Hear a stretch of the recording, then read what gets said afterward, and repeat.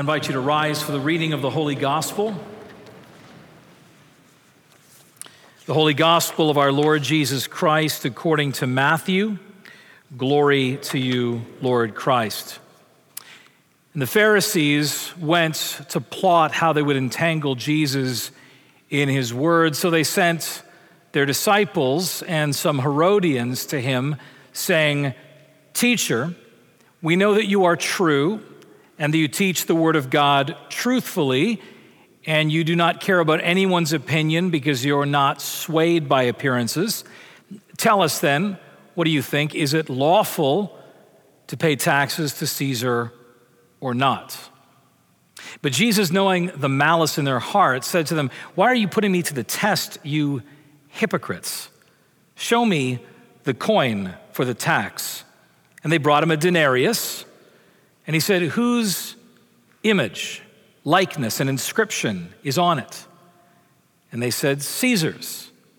And Jesus said to them, "Therefore, render to Caesar the things that are Caesar's, and to God the things that are God's." And when they heard it, they marveled and left him and went away. This is the gospel of the Lord. Praise to you, Lord Christ. Let us pray. Father, we believe that you inspired your servant Matthew to record these words, and that these words not only had power in the day that Matthew wrote them, but they have power this day because they're inspired by your Holy Spirit. So we pray, come, Holy Spirit, that we may truly hear, read, learn, mark, and inwardly digest this, your holy word, and be changed more and more to be like Christ for the sake of the world. For we pray it in Jesus' name. Amen. I invite you to be seated.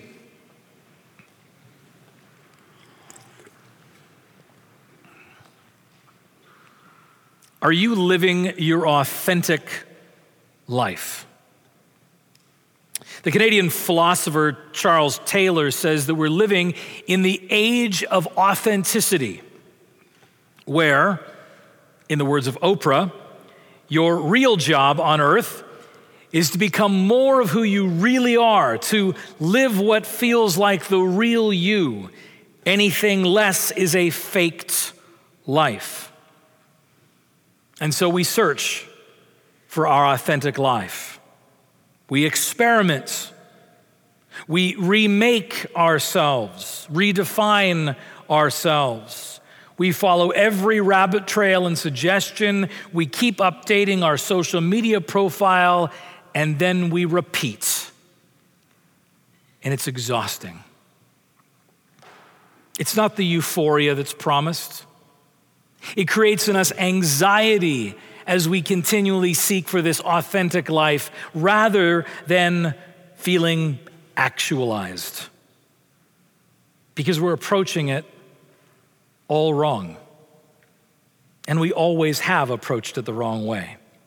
Humanity has always approached this ageless quest for the authentic life the wrong way. We grasp, we invent, we redefine, but we don't render.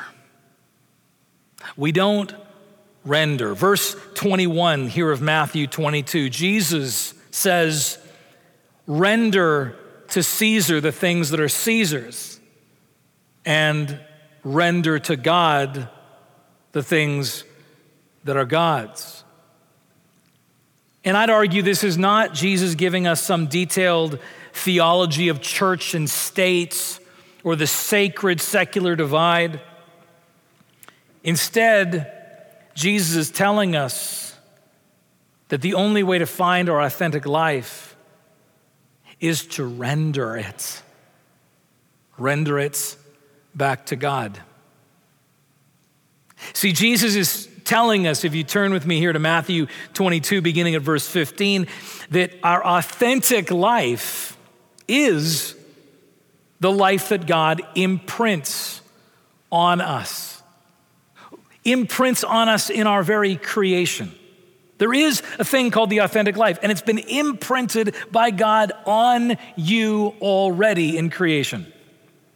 And not only is this authentic life been imprinted on you, it's also been incarnated before you.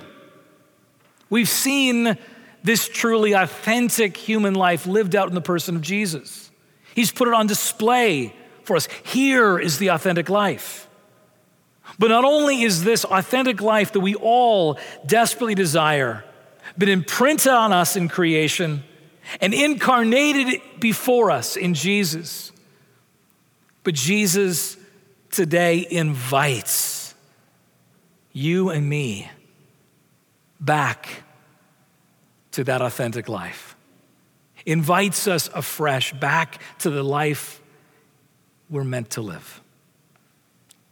See, first, our authentic life is the life that God imprints on us. He imprints it on us in creation. Look at verse 15. The context of this story is the Pharisees are trying to entangle Jesus.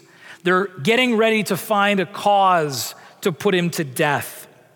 They want to set a trap for him. And they send the Herodians along with the Pharisees to make the trap work.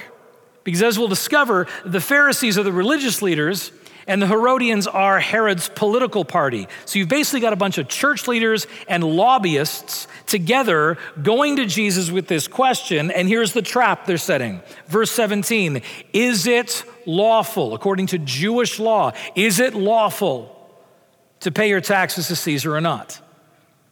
And it seems like it's a perfect trap. It's unanswerable publicly.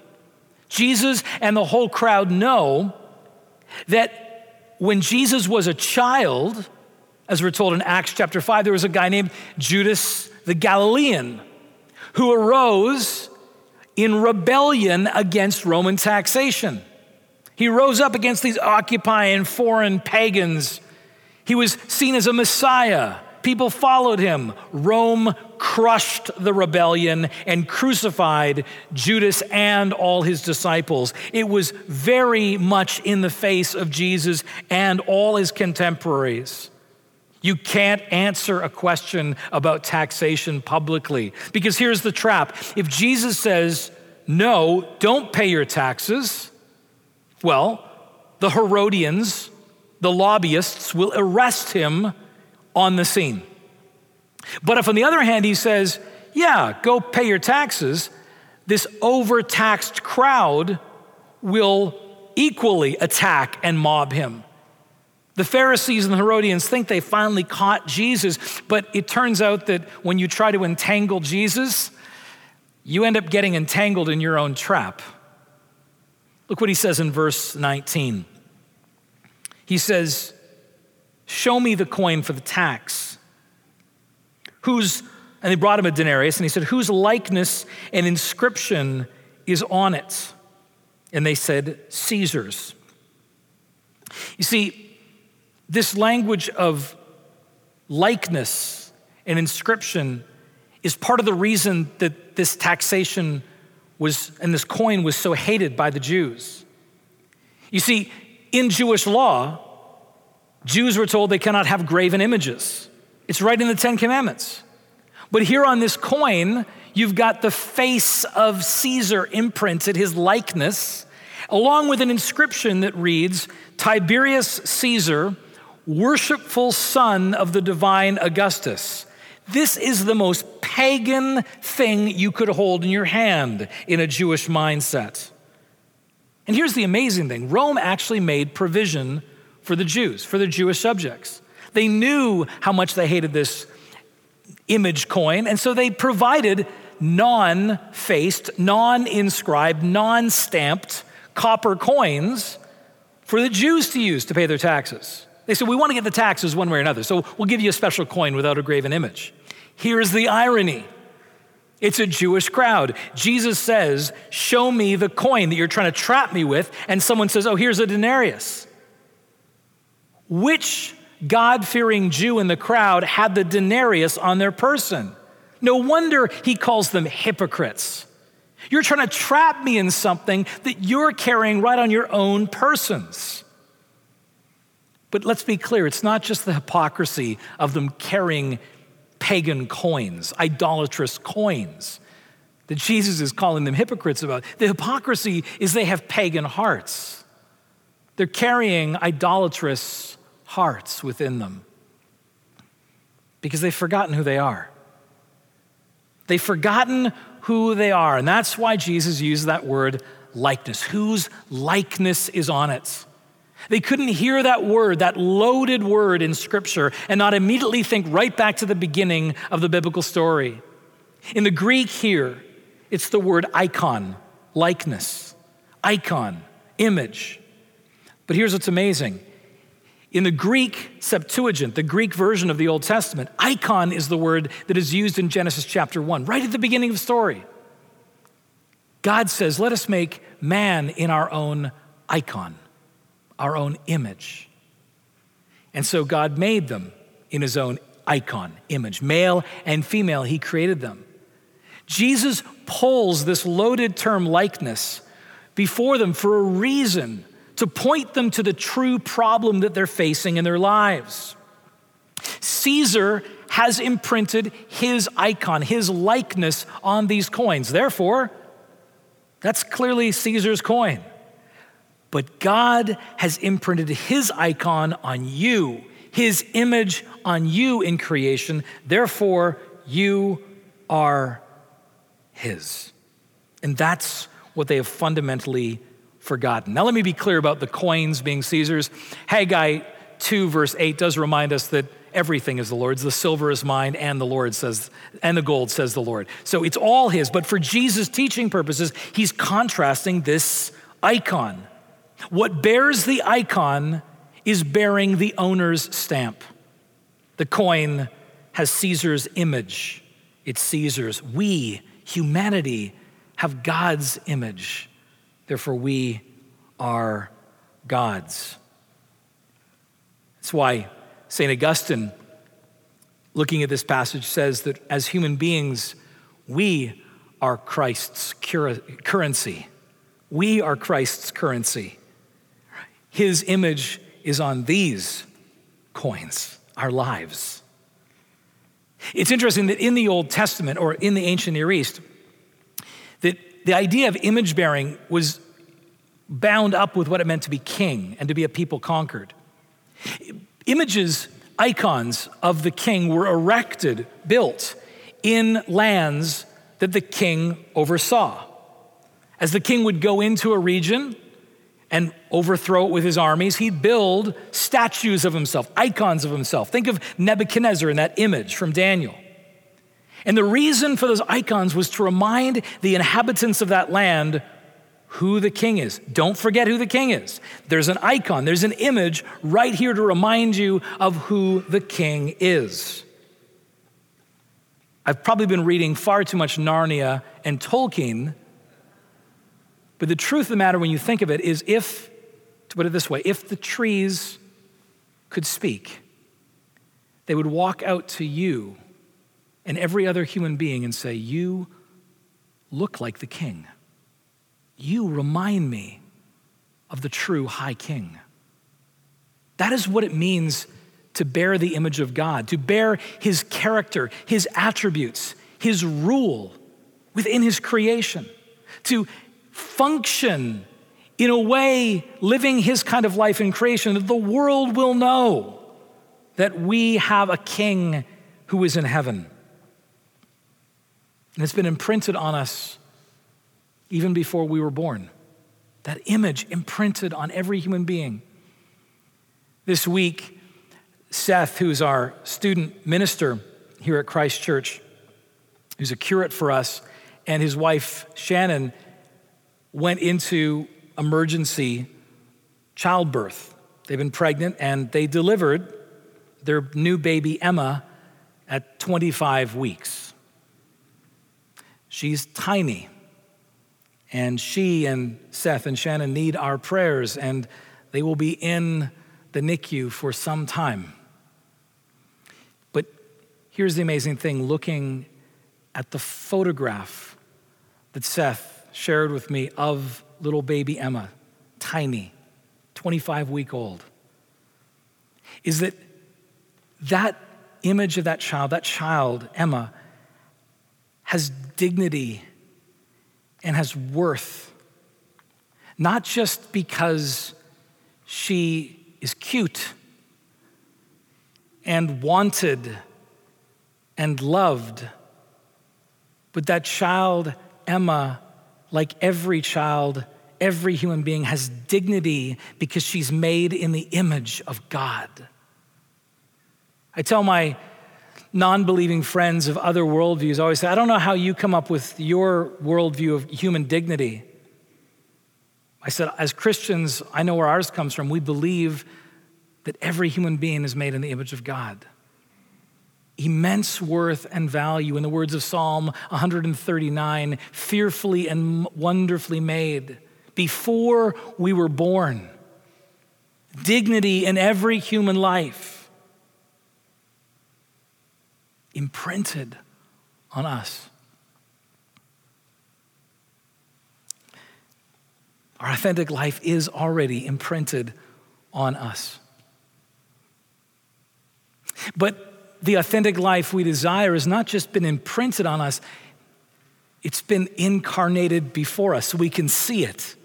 It's been put on display in action for us. I love how verse 16, they're buttering Jesus up. They say, and they sent their disciples to him along with the Herodians saying, "Teacher, we know that you are true and you teach the word of God truthfully and you don't care about anyone's opinions, for you're not swayed by appearances." They're buttering him up, but they're also stating a fact about what they see in Jesus. Do you hear that even Jesus' enemies going to trap him see a fundamentally different life? They look at him, even his enemies, in awe and say, what kind of man is this? This man lives in a different kind of way. He says things, he does things, he lives this authentic, integrated life, unlike anything we've seen before. Even non-believers, as they look upon the story and the life of Jesus, see it. Time magazine says of Jesus, the most persistent symbol of purity, selflessness, and love in the history of humanity. That's a secular magazine. It sounds like a preacher. Even the non-believers look at his life and say, there's something authentic and unique about this man. You see, the concept of image bearing, like we're gonna model God's character and life and rule and reign in this world, go off, live into that imprinted image bearing life. The reality is we hear that call and have no idea what that looks like. I mean, that's so abstract. What does it possibly mean for me and you to live out this image bearing life before creation? Imaging God? What does it actually look like? When I was a stage actor, one of my favorite things was the fact that I did stage fighting. Stage fighting is fun because you learn how to fake it and make it look real. And especially if you're a Shakespearean actor like I was near the end, you get to do lots of stage fighting with swords and all the rest. And I remember when I was getting trained for stage fighting, because it is dangerous. I mean, these are blunt weapons, but they're still pokey and people can get seriously injured. And I remember being told by one of my trainers early on that when you're doing the choreography, when you're learning, because that's what it is, it's choreography, carefully staged choreography with weapons. It's very cool. And the whole idea is if you feel unsafe about something the choreographer is asking you to do, the easy solution is you just say these words, "Show me." Right? And so I was doing Hamlet just a couple years before I retired as an actor, and we had this huge open concept set, staircase going up, parapet across, staircase going down, and it's Laertes and Hamlet, final fight scene, and the choreographer's like, all right, you're gonna fight up the stairs, we got rapier and dagger, you're gonna fight across the parapet and then fight halfway down the second stairs, and then he says to Jason, who's playing Hamlet, then I want you to kick Paul, who's playing Laertes, down the stairs. He's gonna roll about 6 or 7 stairs, and then sort of roll and sort of hop up and continue the fight scene. It'll be so exciting. And Jason and I are looking at each other, and we start walking through it really slowly around. We get to the stairs, and I finally turned to the choreographer and said, "Show me." And he got up there and stood and held it and thought, I can see the gears working. He says, I think we're going to try something else for the choreography.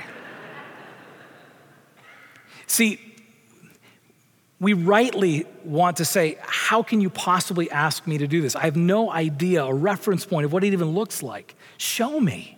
Image bearer, be an image bearer for God before the world, show me. And he does. And the Word became flesh and dwelt among us. And we have seen his glory.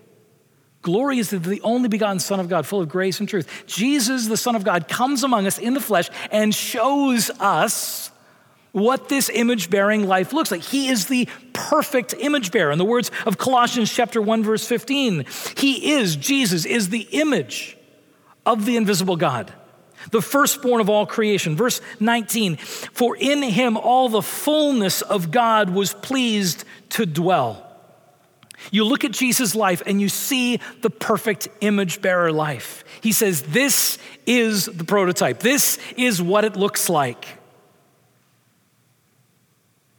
And the truth is, when we look at his life, we're immediately struck by, in comparison, his true, pure, full life. In comparison to that life, we see often how false and shallow and inauthentic our lives so often can be. Like C.S. Lewis saying of us that we are half-hearted creatures fooling about with drink and sex and ambition when infinite joy is offered to us. That's what Jesus means when he says hypocrites in verse 18. The word literally means actor. You're not really living life, you're just acting.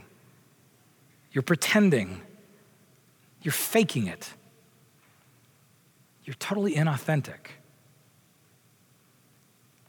Words of John chapter 1 give us this incredible news of the incarnation. That which was from the beginning, which we have heard, which we have seen with our eyes, which we looked upon and touched with our hands concerning the word of life. The life was made manifest, and we've seen it, and we testify to it and proclaim to you the eternal life which was with the Father and was made manifest to us.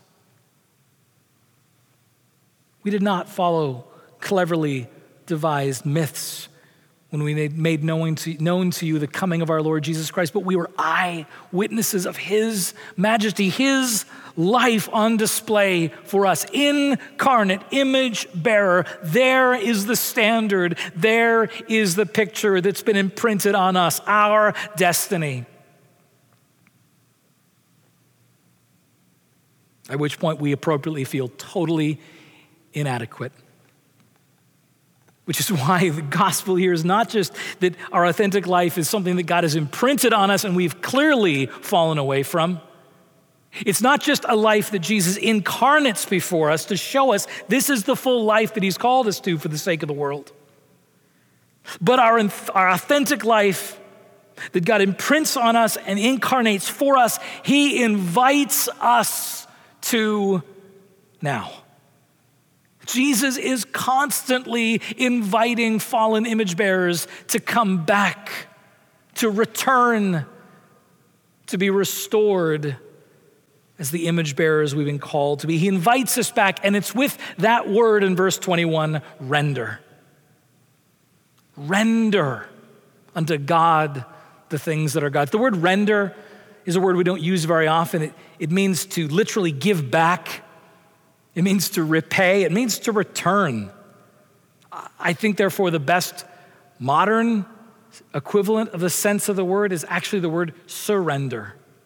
Just surrender. Stop withholding, stop controlling, stop curating everything, but surrender it back to the one who owns you, who made you, and who's inviting you to live again. You see the power of this word in the fact that verse 22, after Jesus says this saying, render to Caesar the things that are Caesar's, render to God what is God's, that they marveled at him At his words, verse 22 says, it's the word astonishment. It's the word that Matthew uses for Jesus' miracles. In Matthew 8, when he calms the sea storm, they are marveled. When he heals the paralytic in Matthew 9, they marveled. When he casts out the demon in Matthew 9, they marveled. And now at his words, they marvel. But they don't just marvel. Notice verse 22 says they marveled and they left him and went away. They leave. They're shaken by his words.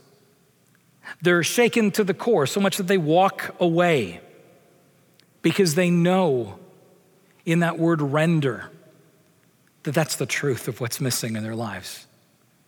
They know that he's right, and they know how difficult it will be to, in fact, surrender their lives.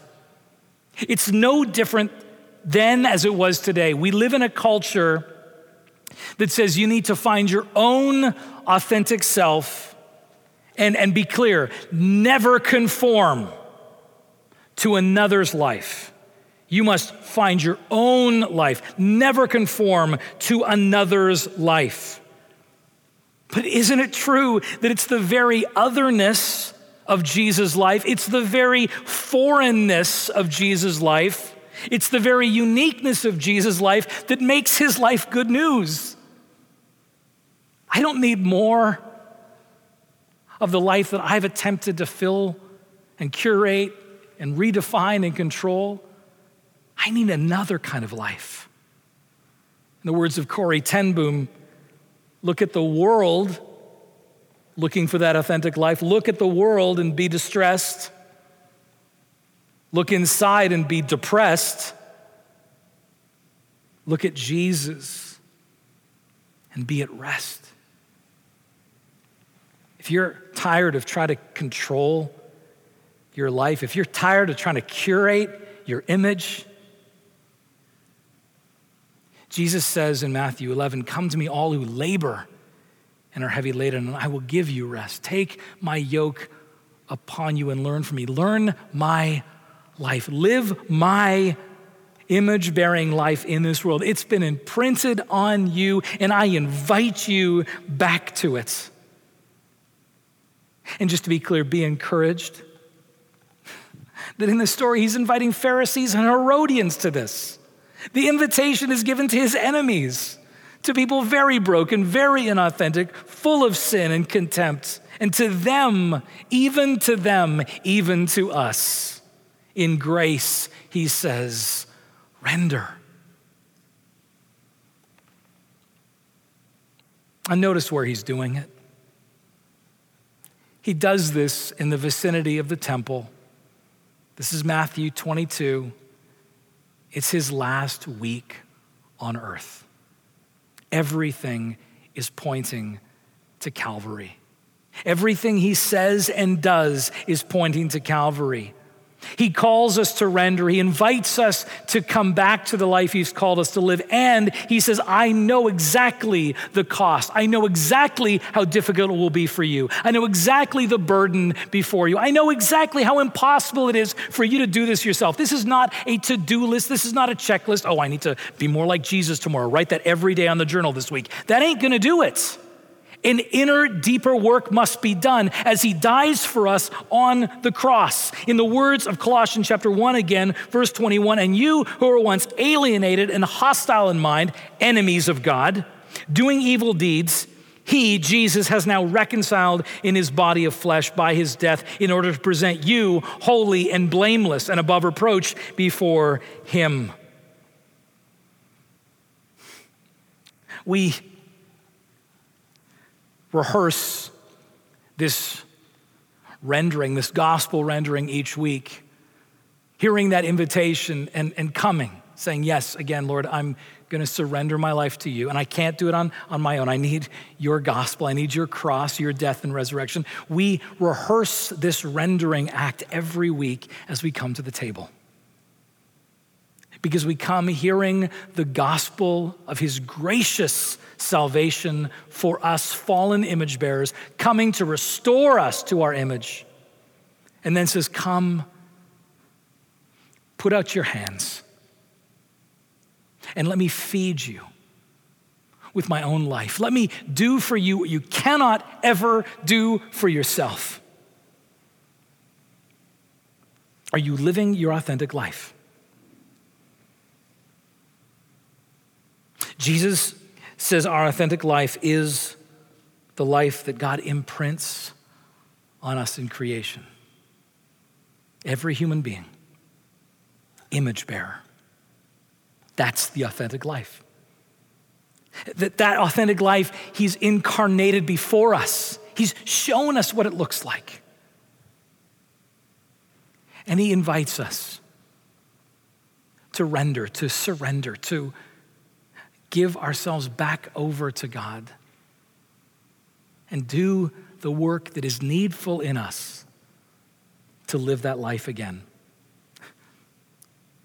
And let's be clear, rendering is not a one-time act. It's the heartbeat of a disciple, constantly rendering, surrendering to God. And it surprises us sometimes when it comes into our lives. It may be surprising some of you this morning. I remember in 2015, I love to tell the story. I was sitting in a monastery and I had a very controlled, comfortable, curated life. Everything was exactly the way I wanted it. I wanted no interruptions. I certainly wasn't going to invite God to come in and make a change in my life. Everything was just perfectly curated, in control. And I was praying, and I was humbled and brought to my knees all morning long with this phrase going through my head, and I wrote it in my journal, and it said, "Will you still adventure with me?" And I called Monica, who was across the Atlantic Ocean back in Canada, and I said, "I want to tell you." And she said, "Let me tell you first what God has been doing in my heart all morning." She said, "I can't get this phrase out of my head. Will you adventure with me?" And I picked up my journal and I showed her in big, bold letters I'd written that. And she says, "What do you think God is saying to both of us?" And I knew exactly what he was saying because a few days earlier, I'd been called by a search team about a church in Texas that was looking for a new rector. And I told the search guy, "I'm not interested." And he said, "Well, could you wait a week and pray about it?" And I was like, yeah, I'll pray about it for a week.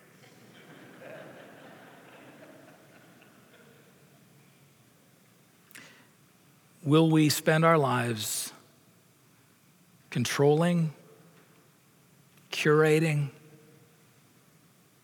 or will we spend our lives rendering? And there, find our lives. Render, Jesus says, to Caesar the things that are Caesar's. Render unto God the things that are God's. In the name of the Father, and of the Son, and of the Holy Spirit. Amen.